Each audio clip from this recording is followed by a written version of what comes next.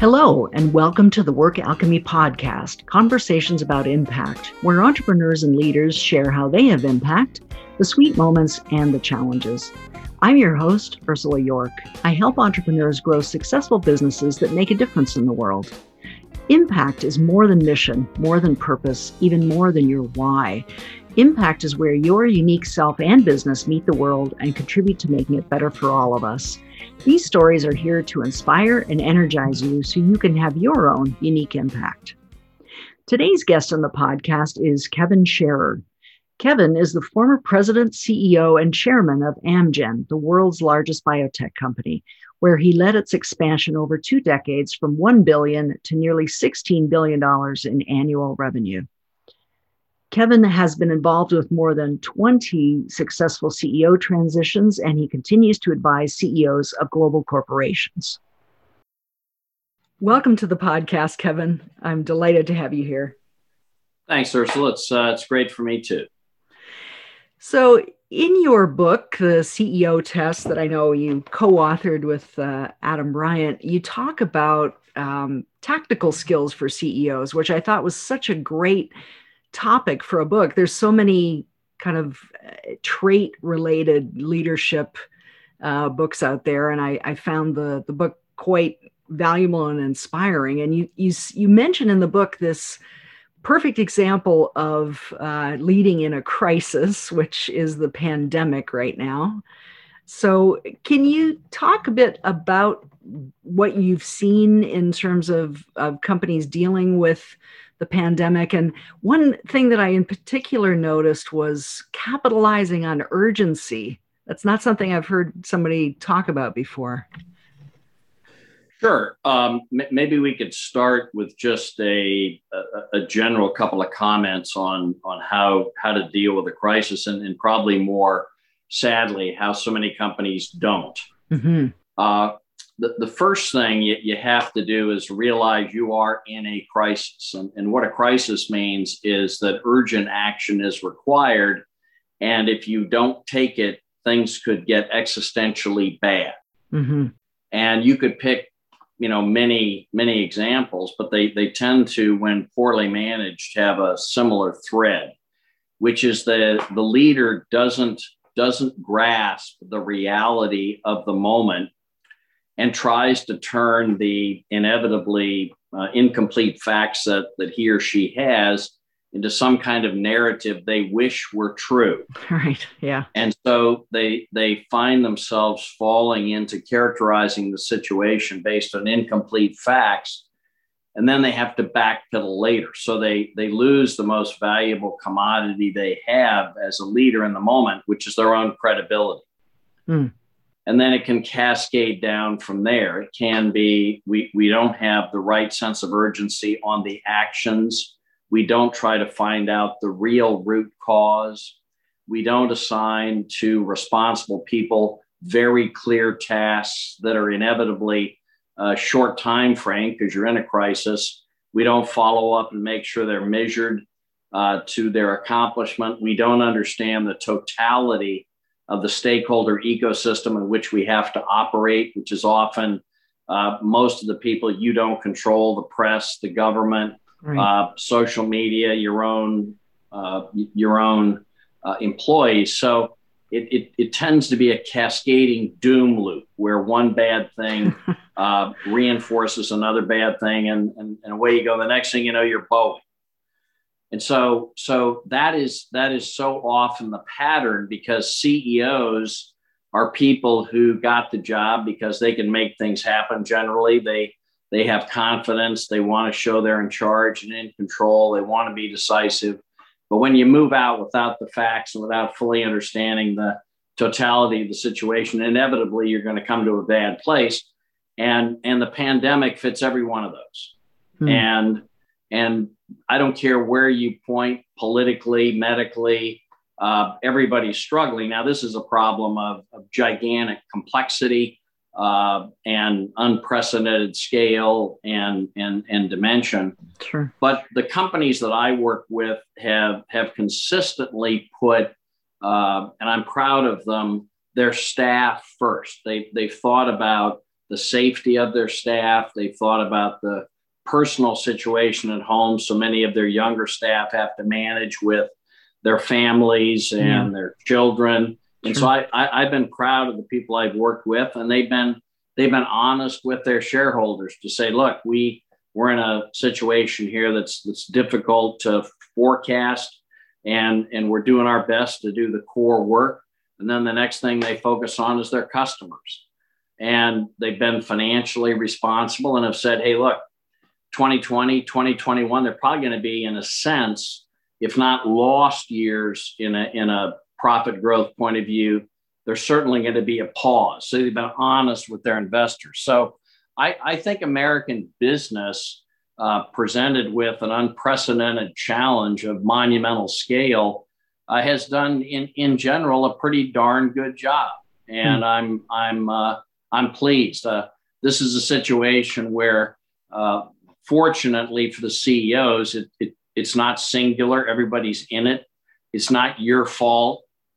The impact is pretty obvious. So there's no denying the reality. And so this is, from a company point of view, as difficult as it is for everybody. And I want to underscore that as a crisis management challenge to a CEO, it's much more straightforward than, say, one where you're singularly the company. The facts are very unclear. Everybody's bearing down on you. Right. We're all in this one together, and that makes it that makes it a bit easier to deal with. That's a long answer, but it's a big question. It certainly is, and I think that makes the pandemic unique in a certain sense, in that it's a shared crisis among all of us, including all your stakeholders, as well as the folks connected with the company in some way. I wonder, in a perhaps less universal crisis scenario, that as CEO, how do you know how engaged to get personally? Because what I see happening sometimes is that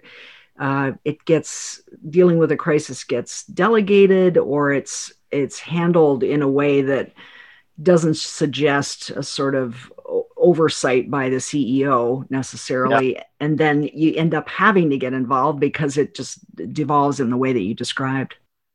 Yeah. Good. It's kind of a universal question, even not in the crisis context. I'll answer the question about the crisis, but one of the things about the CEO job and what makes it so challenging and at its best invigorating is you have to operate across a gigantic range of tasks. Some of those are inside the company, some outside, and you have to operate for any given task at a variety of details, altitude, I call it. Maybe it's a strategic engagement level. Maybe it's right down on the ground. How'd that factory do yesterday? So choosing the task and the altitude for that task to focus on is a key CEO skill. Mm-hmm. And crises come in a variety of different flavors. And implicitly, I think what you're referring to is the existential crisis. It's the thing that's going to either, really damage the company, cost the CEO his or her job. I mean, that kind of crisis.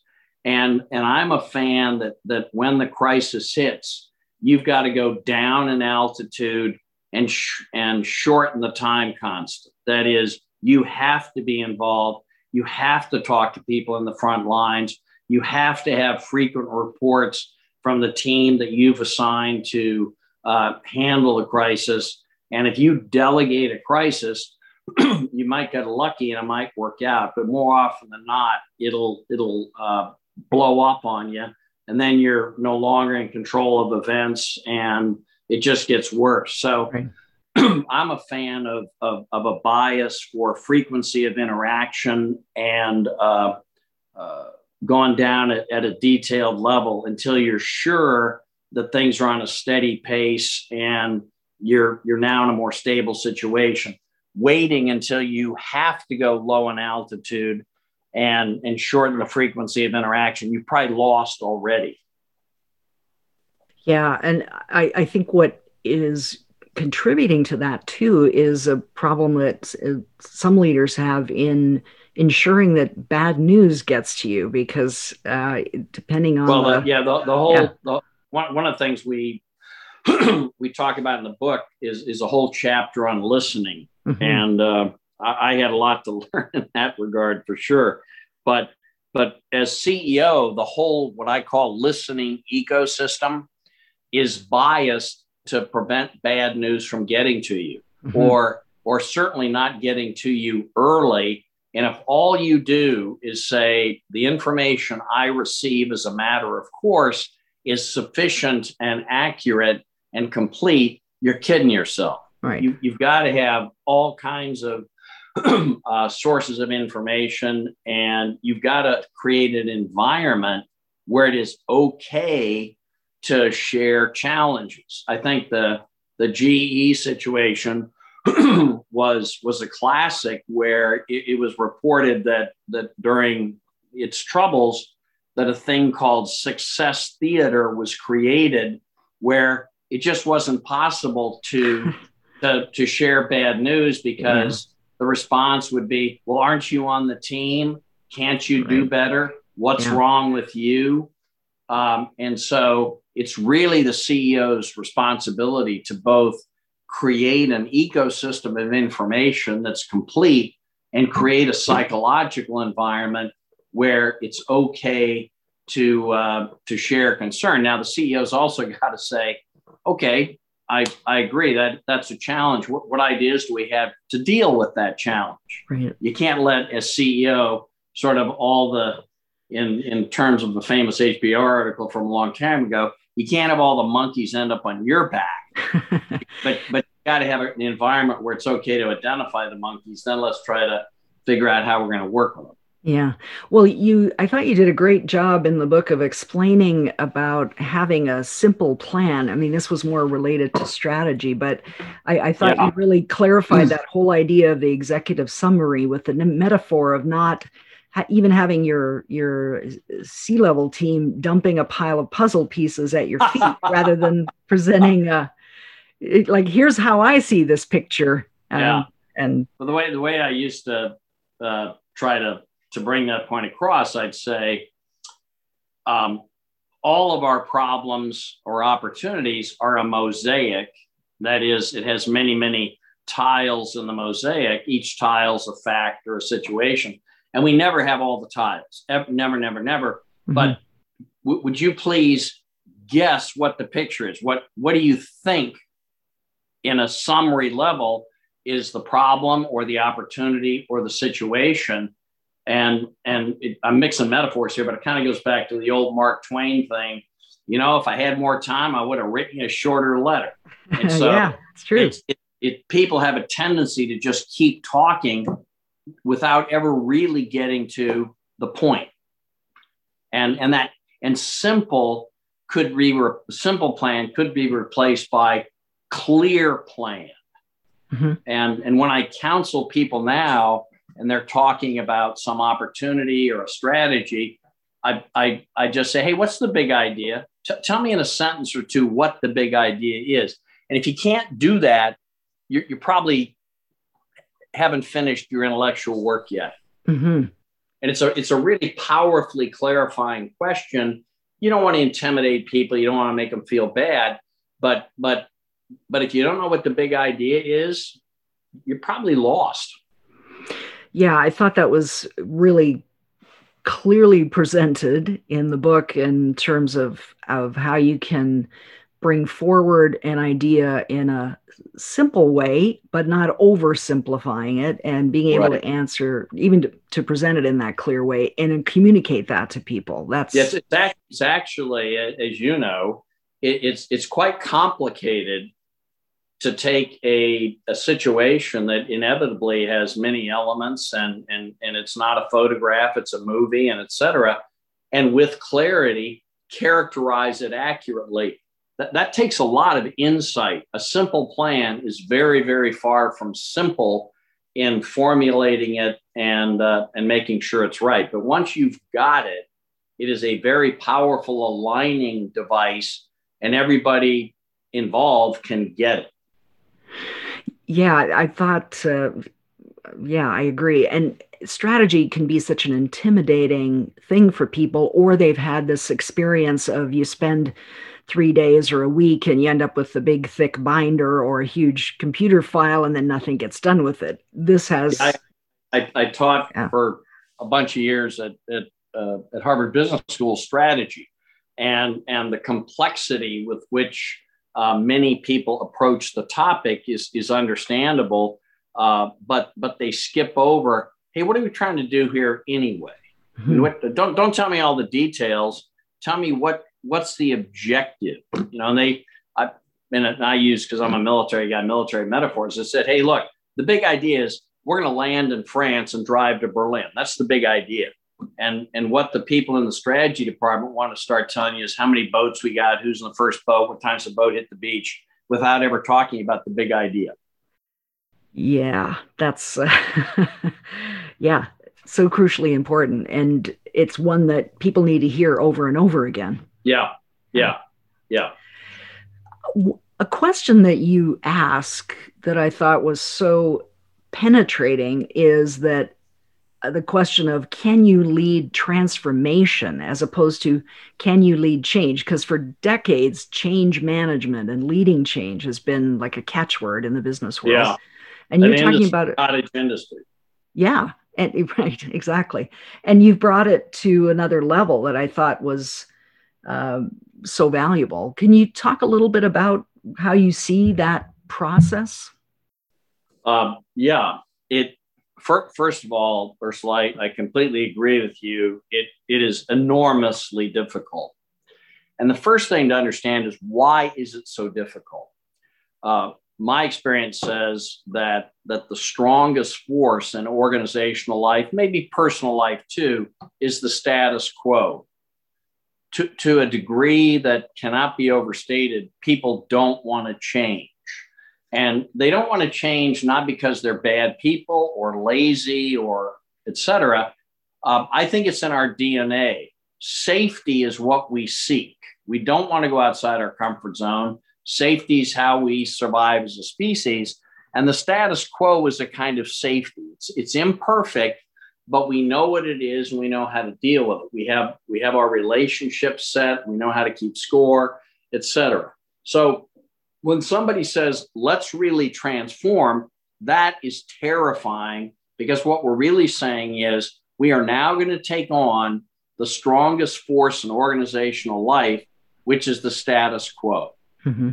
And so people, first of all, in their transformation efforts, don't fully appreciate the power of the force they're working against. And so everything they do can, in that circumstance at least, be underpowered against the force. And so I think John Kotter many years ago did a really nice job of talking about the guiding coalition, the frequency of focus, the end goal well defined, the processes that you have to develop, the early wins, the enlisting people, the CEO support, the changing of people if you have to, the changing of incentive systems. It's a real all-in effort.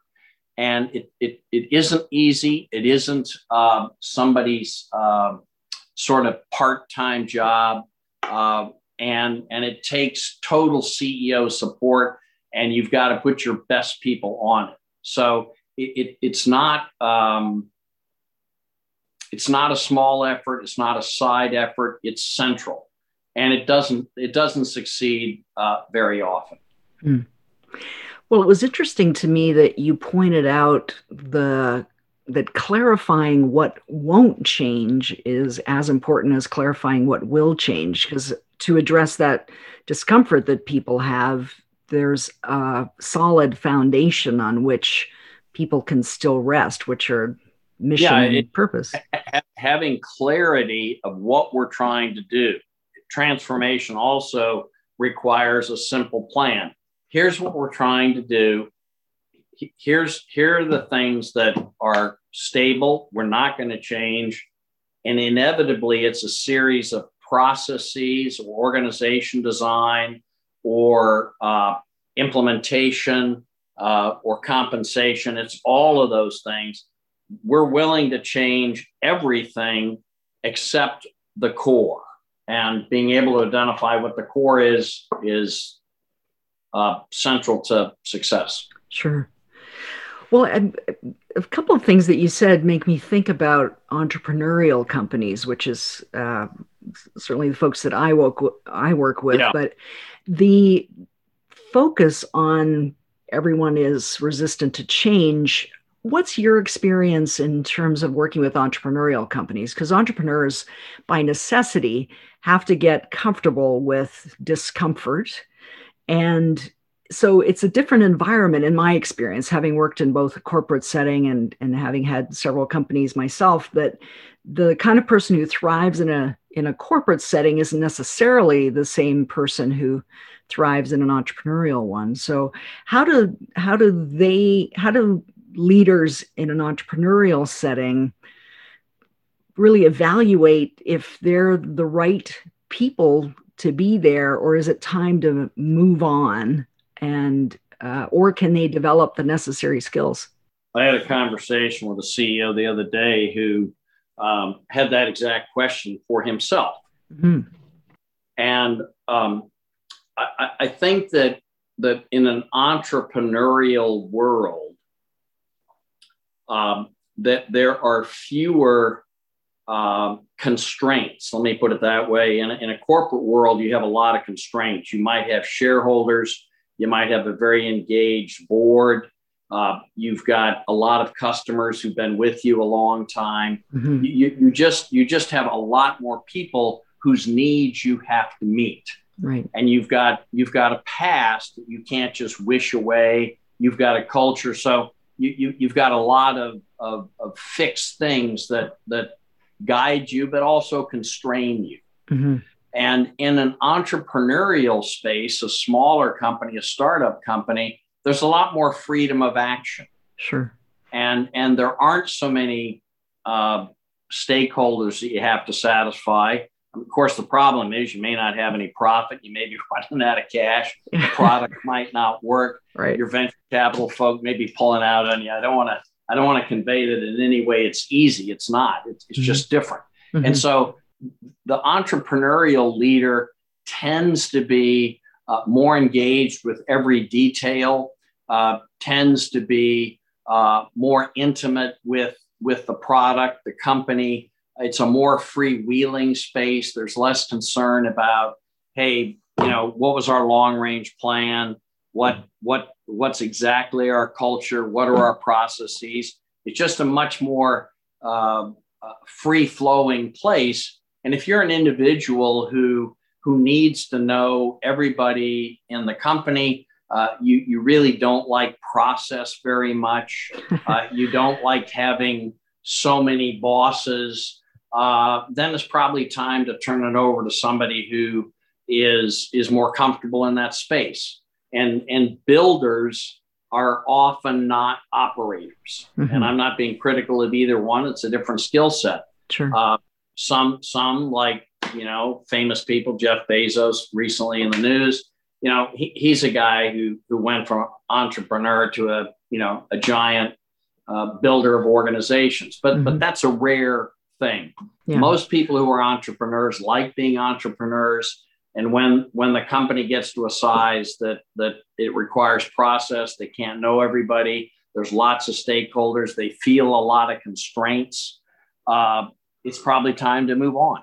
Hmm.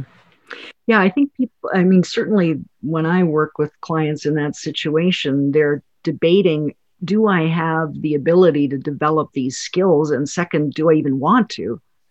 I think, Ursula, that I see that too.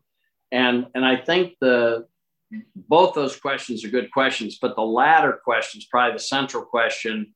I'm a real believer that we all have much more capability to grow in every dimension than we give ourselves credit for. Mm-hmm. And the question is, do you want to go outside your comfort zone? Most people don't, because that's what it takes to grow. And so many people just say, I'm pretty happy the way I am. I'm not sure I can change. I'm not sure I even want to change. And so I think I'm okay, because if the company's growing in size and complexity and significance, the leaders have to grow too. They have to. Yeah. And growth is hard. It's uncomfortable, but it is very possible. And in fact, one of the reasons that Adam and I spent the time to write this book is to try to give people some view of, in some key areas, what growth for them might look like. And so it's a lot of it's personal choice. Yeah, for sure. Well, there's certainly situations where I think the CEO and their team sees an opportunity for transformation in anticipation of a shifting scenario, or they just see more opportunity in a different realm. But it's tough to disrupt the status quo if there's not an imminent crisis. We look at all the normal metrics. Look at the companies that were on top when 20, 30 years ago, and then look at where those companies are now. Yeah. I mean, it's Darwinian. And, General Motors just announced this giant aspiration to completely turn their business upside down and go from gasoline to electric. I mean, I applaud their ambition, and maybe they'll be the first one to ever do it. AT&T tried to go from being a phone company to an entertainment company. We can see how that's going. Yeah. I mean, it is really hard. Yeah. And most companies can't do it. Well, it makes me think about the shift that's happening in the business world now, where even the CEO of BlackRock is sort of jumping on the bandwagon of saying multi-stakeholder focus and a broader perspective on business as an opportunity to do good in the world while seeing profit at the same time. And that's, I think, for a lot of, especially legacy companies, that's a huge shift in perspective and therefore in where the direction for the company. Do you see that happening? I know it's a timely discussion, and one of my friends and colleagues, in fact, she was a board member at Amgen, Rebecca Henderson, has written some books on reimagining capitalism, and she's a very thoughtful person. I guess I think it's a bit of a red herring. That is to assert that all companies really cared about is profit is not my experience. Yeah. Certainly, if you do not deliver financially, you will be replaced. Financially is table stakes. Sure. There's the tyranny, it was called, I guess, of the or. Hey, boss, do you want low cost or quality? Well, I want them both. Right. And this conversation kind of is in that zone for me. People having plans for more diversity, plans for a more green footprint, plans for people development, the whole idea of sustainability. Those are all fine. I mean, that's what companies ought to do. And I don't know a CEO who couldn't say, hey, look, that's what I'm trying to do anyway. Right. I mean, we're trying to be good citizens in our town. We're obeying the law, but it isn't like we just don't care about that stuff. But I will tell you that here's how you're going to know it's real.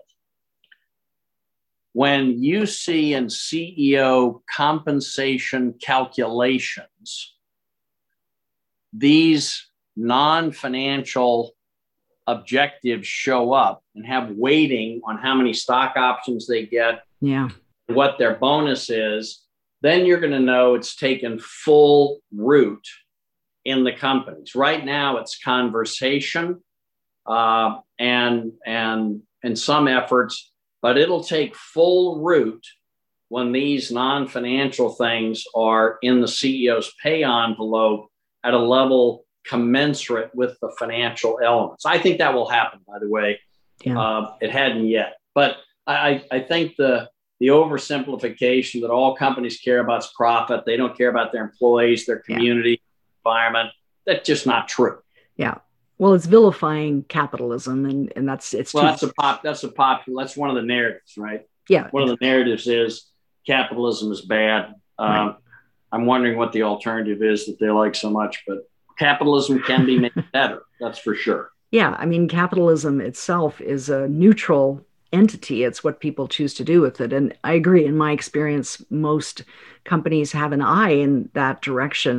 What really interests me is being able to infuse that to the extent that one of the things you describe of it showing up as a performance measure for CEOs, it has to be infused or it's not going to be sustainable.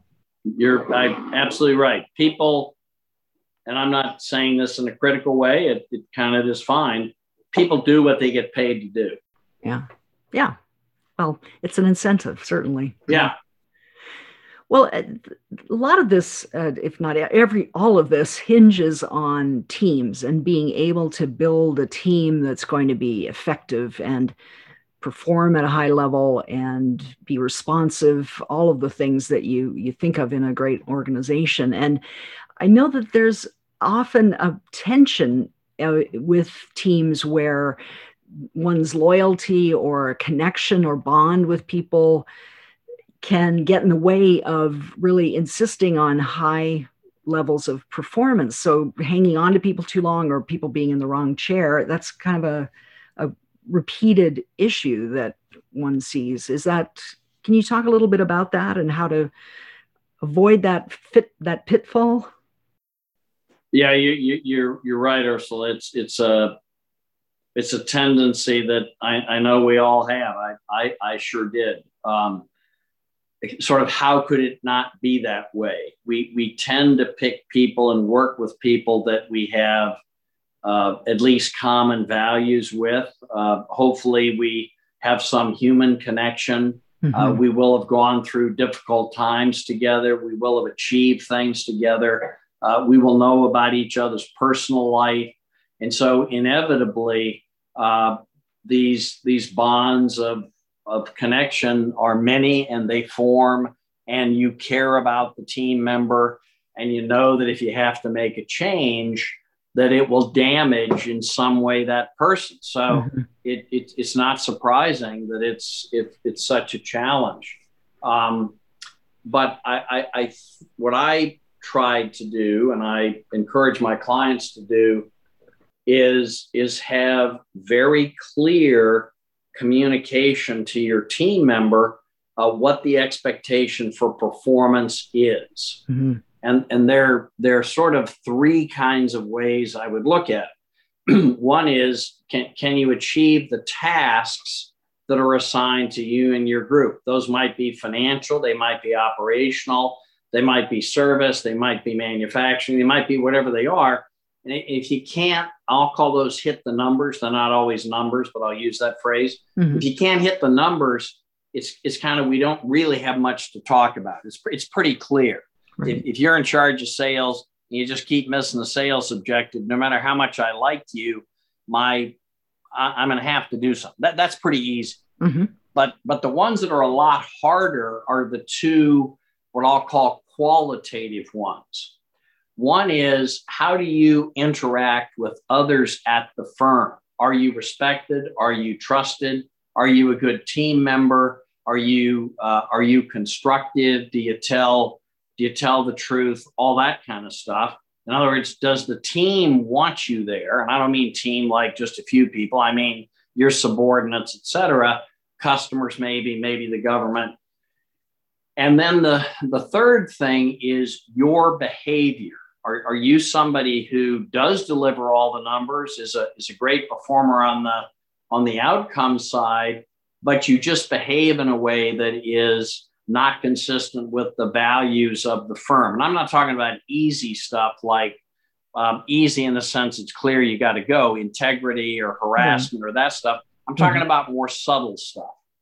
And that's the area that I find CEOs and other leaders are most challenged in dealing with is the so-called, I deliver the numbers but behave badly person. Right.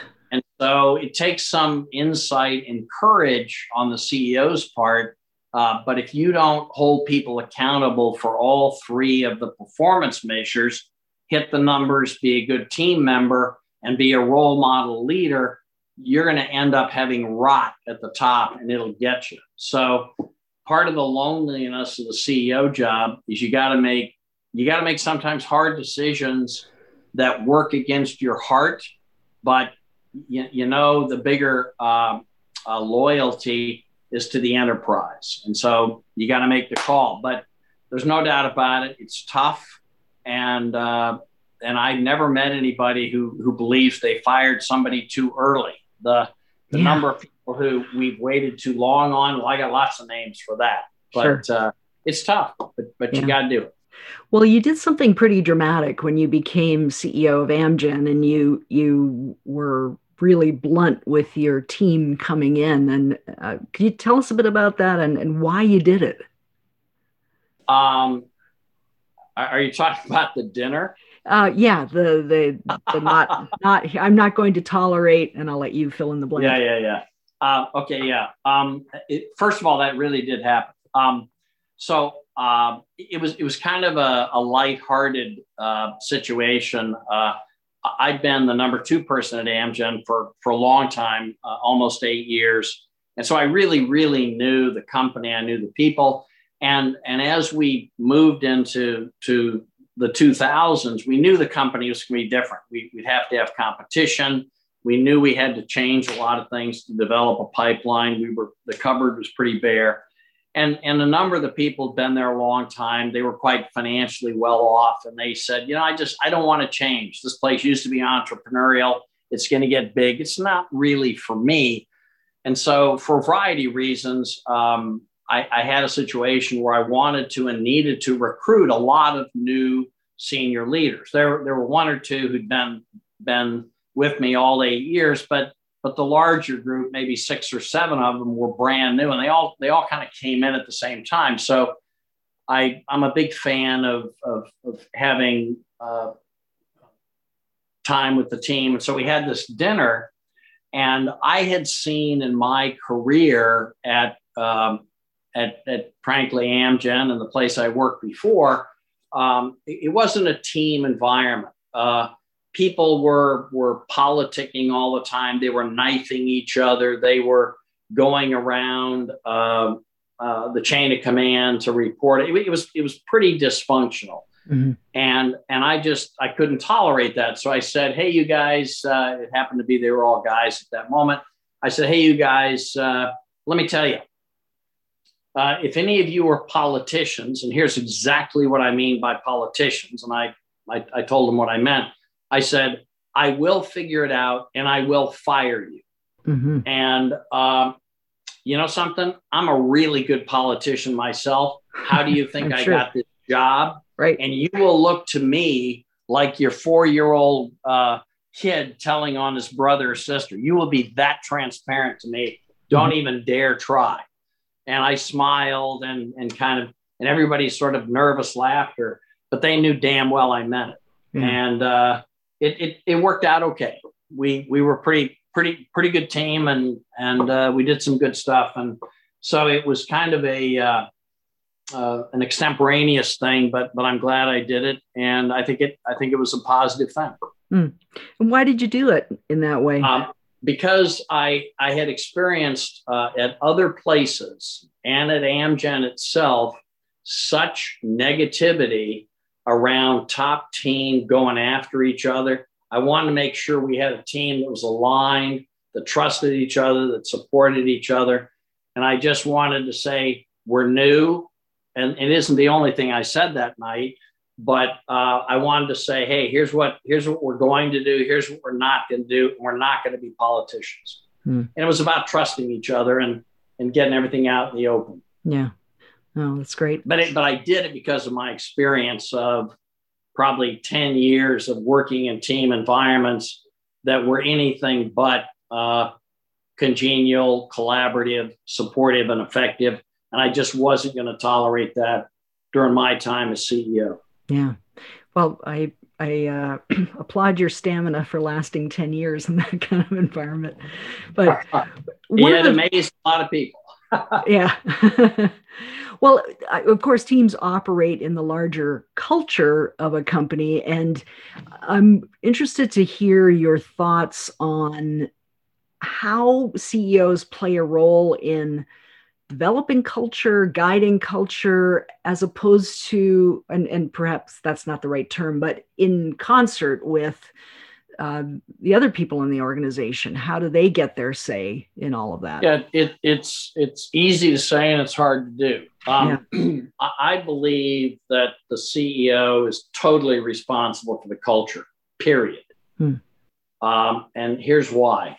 In my view of organizational life, culture is defined by two things, or three.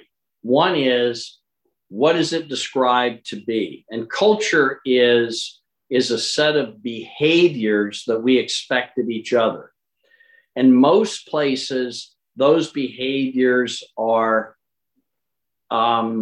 buzzwords, that they're not ever defined, they're not ever modeled, they're not ever taught, they're not ever enforced, they're not ever measured. It's like a bunch of virtue signaling that people look at and say, that's just complete hypocrisy. Nobody means it. So the first thing the CEO has to do is say, here are the values that matter. Here's exactly what they mean. And here are the behaviors that will make those values come to life. And I am going to demand that the top team model those behaviors. And if you are an unrepentant value felon, I will fire you. And there's some values like integrity, one strike and you're out. Others like don't respect people, et cetera. Maybe you get counsel, et cetera. But if you're an unrepentant value felon, I will fire you. Next thing you have to do is measure what are the behaviors and values as experienced by the team and the employees on the ground. You got to have real social data. You can't just depend on anecdotes. You got to hire for belief in the values. You've got to evaluate people each year. Hey, did they live our values? This is not easy stuff, but without a very clear system, social data and the leaders are role models for the values. Your culture is just going to be whatever it is. You're not managing the culture. You're just swimming in the sea. Yeah. And this can be done. It's not easy, but it can be done. And I don't think very many companies are as diligent on this as they should be. And most companies I know have a set of values, et cetera, but they've got room to embed them more deeply, enforce them more vigorously, and be more curious about what's actually happening on the ground. Yeah. Well, there's a great quote in the book: you can tolerate a little heresy, but not a lot. I thought that really summed that up well. Yeah. If you don't embrace the values of the firm, you shouldn't be there. Yeah. I mean, you just shouldn't be there. So yeah, you can tell I'm fairly passionate about that. Well, I love hearing that because I agree with you. It's enormously challenging, and it's also something that can make or break a company. And the staff, as you know, we were all junior people once. The staff can instantly figure out if the top team's modeling the values or they're all a bunch of damn hypocrites. Oh, sure. It's so easy. Yeah, absolutely. Well, in that vein, and as my last question before we get to the rapid round, racism, diversity, and inclusion have become appropriately so much in the forefront of business and looking at those issues within companies. How do you deal with those deeper issues when there are, it's so complex and there are societal, obviously, elements that are so really in part of that? It is maybe the most challenging organizational issue you can imagine. I'm going to give a kind of long answer because it's not a simple question and there's not a simple answer. Sure. I think for leaders, the first thing you have to say is, this really matters to me. I'm not doing this because it's the issue du jour. I really care. This really matters to me. Second thing you have to realize is that people with different backgrounds experience organizational life differently than you did. And so you have to realize that people of color, women, people of different sexual orientation, all the ways we think about diversity, those people experience organizational life in a different way than you did. Mm-hmm. And it isn't up to them to totally adapt to the organization. They have to live the values, but the organization has to give them a voice somehow. And we had success in having interest groups that gave the major diverse communities a real voice, and you have to listen. Next thing you have to do is demand representation. You can't just say, oh, well, we don't have a pipeline, so therefore you got to say, we're going to create a pipeline, and you got to mean it, and you got to focus on it. Yeah. Next thing you can't do is just say, hey, we're obeying the law. The EEOC says we're doing fine, therefore we are doing fine. Mm-hmm. That's such a table stakes, low level sort of objectives that you're not really serious. You've got to listen to people when they express their concerns, and you've got to do enough all staff surveys, you know what people really think. And after all that stuff, Ursula, you might make a little bit of progress.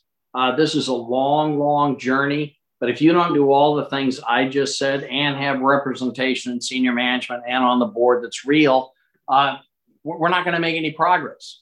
Yeah. And so I'm a little bit concerned that whenever some tragic thing happens in the greater society, that all the CEOs walk out and have these nice statements of whatever they're going to say. And I call those virtue signals. They don't change anything. They're just, or, hey, we're going to give $50 million to these small, groups out in society. And that's really, no, you got to change things at home, not a bunch of platitudinous statements and giving of money to do good groups. You got to change things at your company. Yeah. That's what matters. I agree. I think that virtue signaling is such a great phrase for what we see happening, and it's happens everywhere. It happens in politics. It's right. It don't get me going, but it people get away with it. I want to know what's happening in the company. How many diverse vice presidents do you have in your top 100? Are they all in staff jobs, or do they have real jobs that are? Staff jobs are real jobs. I don't mean to be negative about staff jobs, but do you have P&L jobs where you're really putting it on the line? What's your pipeline look like? What's your social data say? How do you hear from diverse people? What's your retention of them, et cetera, et cetera, et cetera? This is a management task and leadership task. It's not a virtue signaling exercise.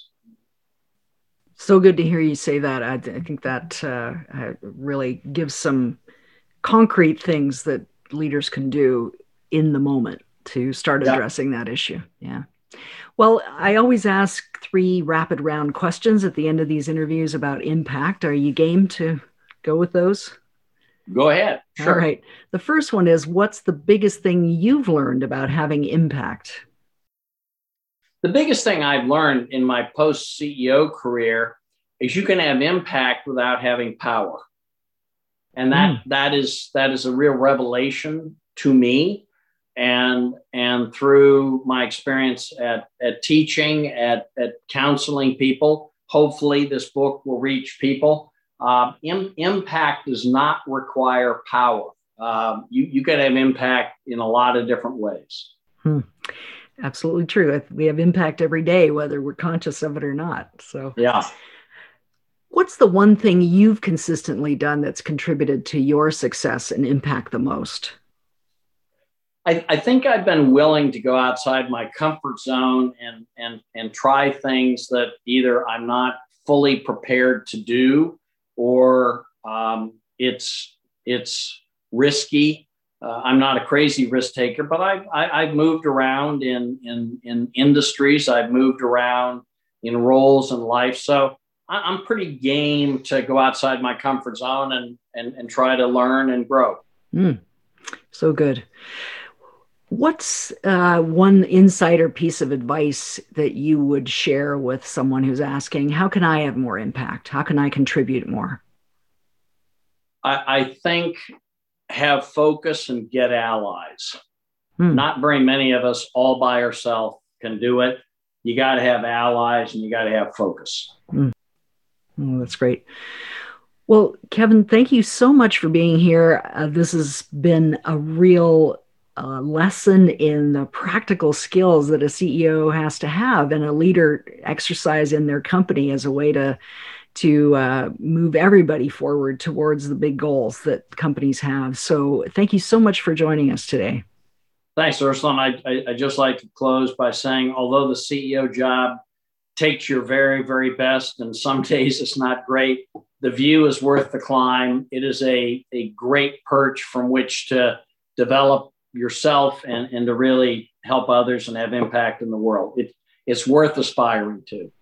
That's great. Well, that is inspiring. If people want to get in touch with you, how can they reach you and where can they find the book? I can tell you where you can find the book. It's on Amazon. It's all the places you can get the book. It's published March 2nd. I've chosen to not be a social media or LinkedIn presence, which people are trying to talk me out of. So maybe one of these see me there. But I'd encourage people to grab the book. It's pretty self-explanatory, and take it from there. Okay, great. Well, thank you, Kevin, and thank you for the work you're doing in the world. Well, thank you, Ursula. It's great to meet you and good to be with you. Thanks a lot. Thanks for listening. Join me for more episodes. Subscribe on your favorite podcast app and help us spread the word. Rate and review the podcast on Apple Podcasts. To discover more about your impact, schedule a business impact assessment, one-on-one with me, 60 minutes of focus on your and your company's impact and how you can increase it. Go to workalchemy.com/BIA to schedule your business impact assessment. This podcast is produced on the traditional lands of the Cherokee, Tuscarora, Catawba, and Waccamaw Siouan people.